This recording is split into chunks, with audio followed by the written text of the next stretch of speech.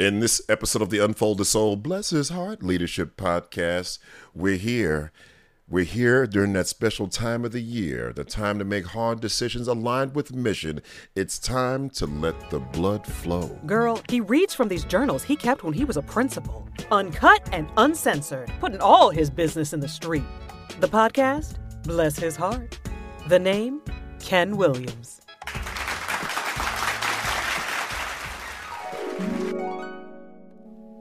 Let the blood flow. This was one crazy day. My coaches are disappointed with my decision to not renew their contracts, and my assistant principal spent the morning scrambling around trying to do the legwork he should have been doing with teachers who were losing their certification at the elementary level. It turns out that my decision to move toward self-contained classrooms has put 4 more teachers on the chopping block. 4 4th and 5th grade teachers. Now, admittedly, I would go outside and warm up the cars for 3 of the 4 of them. So I see this as a huge gift. Ironically, my assistant principal doesn't, and he's killing himself trying to work things out for 2 of the teachers, one of whom is a very, very good friend of his. This is the same teacher who decided after classroom rosters were distributed that she wanted her class roster changed. Open parentheses, wanted all the students with special needs out of her classroom, close parentheses. As a result of her request, and unbeknownst to me, my assistant principal collected all the rosters for the 5th grade teammates and rearranged them so she got the students she wanted. She's also the same teacher who, as legend has it, left 15 minutes early every day for years prior to my arrival. I think of her as a coaster, and that's a nice way of putting it. And the AP sees none of that, willing to put personal relationships before student achievement. It has been particularly awkward because while my AP has worked to save these coaches and now these 4 other teachers, I've stood by and let the blood flow. There's clearly 2 different types of energy when we're together, and I decided to address the elephant in the room and talk with him about it. So I talked with him privately about how a principal thinks regarding needed turnover. I was also very honest about our situation. I mean, we were the lowest performing school in the district, inside the lowest performing district in the greater Atlanta area. So I was honest about our situation at Swint, and I emphasized that in order to move our school forward the way we want to, turnover is necessary. And though not happy about it, I told them that in a sense, I plan to let the chips fall where they may. Let the blood flow.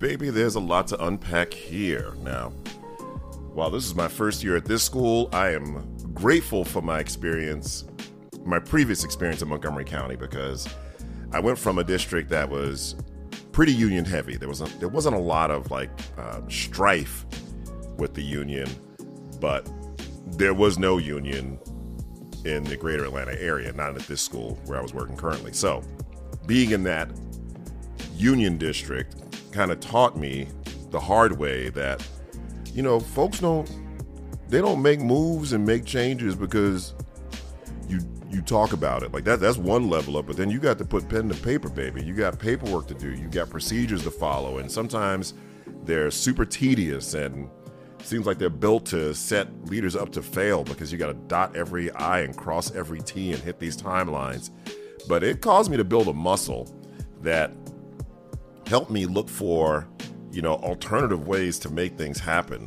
Because sometimes you could simply evaluate people out. I mean, if you are on top of things and you're providing really good critical feedback, providing opportunities to get better, and they choose not to, and so forth and so on, then you can evaluate people out. But I had a situation at that school where, the handful of people I could evaluate out, it wasn't enough.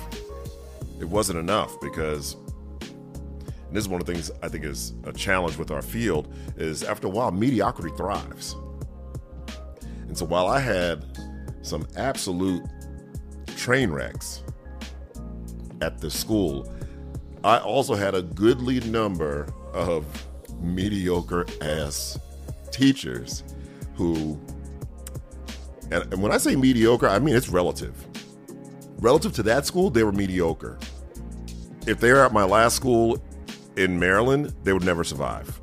So it was, I hate to sound like it's, but it was relative. Like for my current campus, they were mediocre, but they were sorry as hell. That's why I wanted them out. And because of the tedious nature of documentation in my last district, it just had me scurrying and searching because I did not have evaluative or anecdotal data on these mediocre teachers. They were kind of flying under the radar, and I own that part of it. And if I gave you some reasoning, it would be because there was just so much other shit to deal with. I mean, it was just a certified shit show there. So I had to find some other ways, and I'd already been flirting with a self-contained model, not completely self-contained, but here's my thinking. Especially at like my 3rd, 4th, and 5th grade levels, and I understand this. I understand this today. I understand why, especially at the elementary level, teachers want to build more of a model that looks like middle school, where they're more specialists, right? Because typical elementary school, man, teachers got like 6 or 7 preps, and that's ridiculous. I think there's some other issues involved with that have more to do with the system and not teachers, but that's the way it is. And so it's not unusual to find some departmentalization going on in your upper grades at an elementary school. At my school, it started at 3rd grade. And I was already somewhat versed with the PLC model, and this is what I knew. And learning this from Rick DeFore and Dr. Bob Aker and Becky DeFore, and that is 4th grade teachers become better 4th grade teachers when they collaborate around the right questions with 4th grade teachers. So while I'm in this first year at the school, I noticed that at my upper grades, my 3rd, 4th, and 5th, I've got like 1 teacher per content area. So in effect, this is a large urban school with 3 to 4 teachers per grade level, and we are creating singletons. Now, I wasn't a consultant yet. I wasn't out on the road, but today, that's a red flag that pops up right away. If I'm working with your school and I see that happening, next thing I say is, well, what I'm about to say might not get me invited back, but I'm going to tell you. Like, you're creating a singleton situation. I work with there are enough rural schools and small schools that are forced to have singletons, and that's a challenge.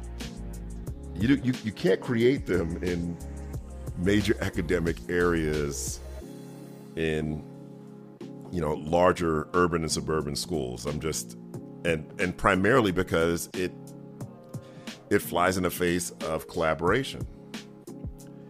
And this is a principle I knew about at the time, when I wrote this journal entry, but I'm steadfast on it now. I remember one of my dilemmas being, I had a great 5th grade math teacher, and she became my AP eventually, the following year. Great. I mean, she's great. And she could teach my kids. And Jeannie was fantastic. And so I struggled with this small tension between, man, Jeannie is fantastic as a 5th grade math teacher, but I knew that, the principle was ILE. She would be even better if she had another 5th grade math teacher to bounce ideas off of, to collaborate. This is what I'm thinking then. Today, I know no one teacher has all the answers to unlock learning for every child. I know that. I've worked with hundreds of schools. I know this. But back then, I struggled with it because I knew things more theoretically than I did practically. Jeannie made it a hard case for me. So that's one layer of why I was moving toward self-contained, a more self-contained model, so that there was, and I know what my thinking was, I need at least 2 teachers teaching reading. I need at least 2 teachers teaching mathematics. But, so that would allow for some departmentalization. But I remember seeing this printout of the certifications that my teachers had at those 2 grade levels. And I realized that if I announced that we're going completely self-contained, which I wasn't going to do, but if I announced that would automatically put some of their certification in peril. It wouldn't put them out of a job. It would put them out of elementary school at that grade level. So they would have to like transfer to another school or teach middle school. I don't remember all the details, but the bottom line was they were certified enough to departmentalize, but not enough if they were self-contained. And so one of the, I don't know what you want to call it, I guess if you're a teacher, you know, you might call it a shady maneuver. If you're a principal, you might think of it as a savvy maneuver. But I just announced that we were going completely self-contained, and that allowed for several more teachers to be oiled up and slide on down that slide we have set up in the backyard, into your car and off to somewhere else. Now, that caused some stress throughout staff because I wasn't going to tell anybody that I wasn't really going to do that, but it's what I had to do. And the other challenge was my AP, saw these people and treated them as friends and family, and were making decisions that weren't aligned with, moving the school forward. So you got these 2 distinct energies. I'm poking, like if you think about, a wall holding back water. I'm poking holes, and these things are springing water. And he, like Tom Thumb, he's sticking his finger in these holes, trying to scramble and fill out certification paperwork and see if there are any loopholes. And it got to a point where I was like, okay, this is not working. Like, this is an elephant in the room. I thought maybe I could just grind on through it, but I had to sit down with him and just tell him this is what it's going to be.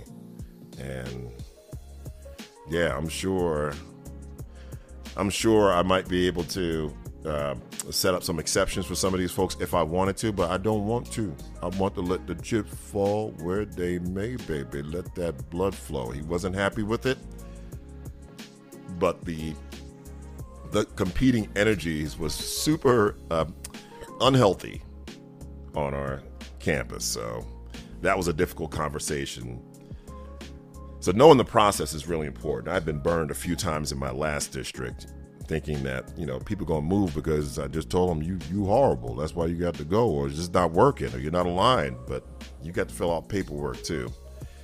And also, this is an example of something I see in schools, and I stand on it, and that is you can't settle for mediocrity because of your fear of not finding better, or your fear of running into worse. And I lived it. And so I can say that with confidence. I came from a district where if, like I said, my second grade teacher if she whispered in the wind that she was thinking about transferring, I get 50 resumes and inter-office mail. And now I'm at a school where I've got to talk people into it, talk them into signing the contract and coming to our school. And I'm talking about letting the blood flow when there's already a teacher shortage. I'm in a district whose reputation has taken a real hit in the area. I'm at the worst school in that district, and I'm talking about, trying to move a dozen teachers out or so. But I had to risk it. I had to risk it, and you have to risk it. You have to have faith that, your vision, your mission, the shared vision of work you've done is going to serve as a magnet to attract others. And I can sit here today and say that it happened. And I'm sure you'll find out in future episodes. It took all damn summer to do it, but it was what we had to do. We had to disrupt that status quo. And that's why I can stand firmly today, 15 years later, and talk about I am a disruptor. We had to make that thing happen. Had to move past the fear of the devil you knew, right? And stop fearing the devil we didn't know.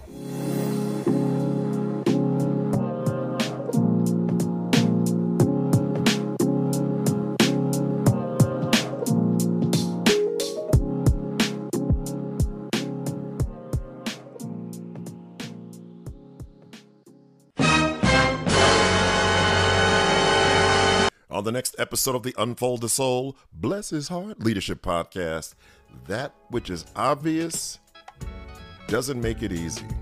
You've been listening to the Unfold the Soul, Bless His Heart podcast with Ken Williams. For more information about Ken, visit unfoldthesoul.com.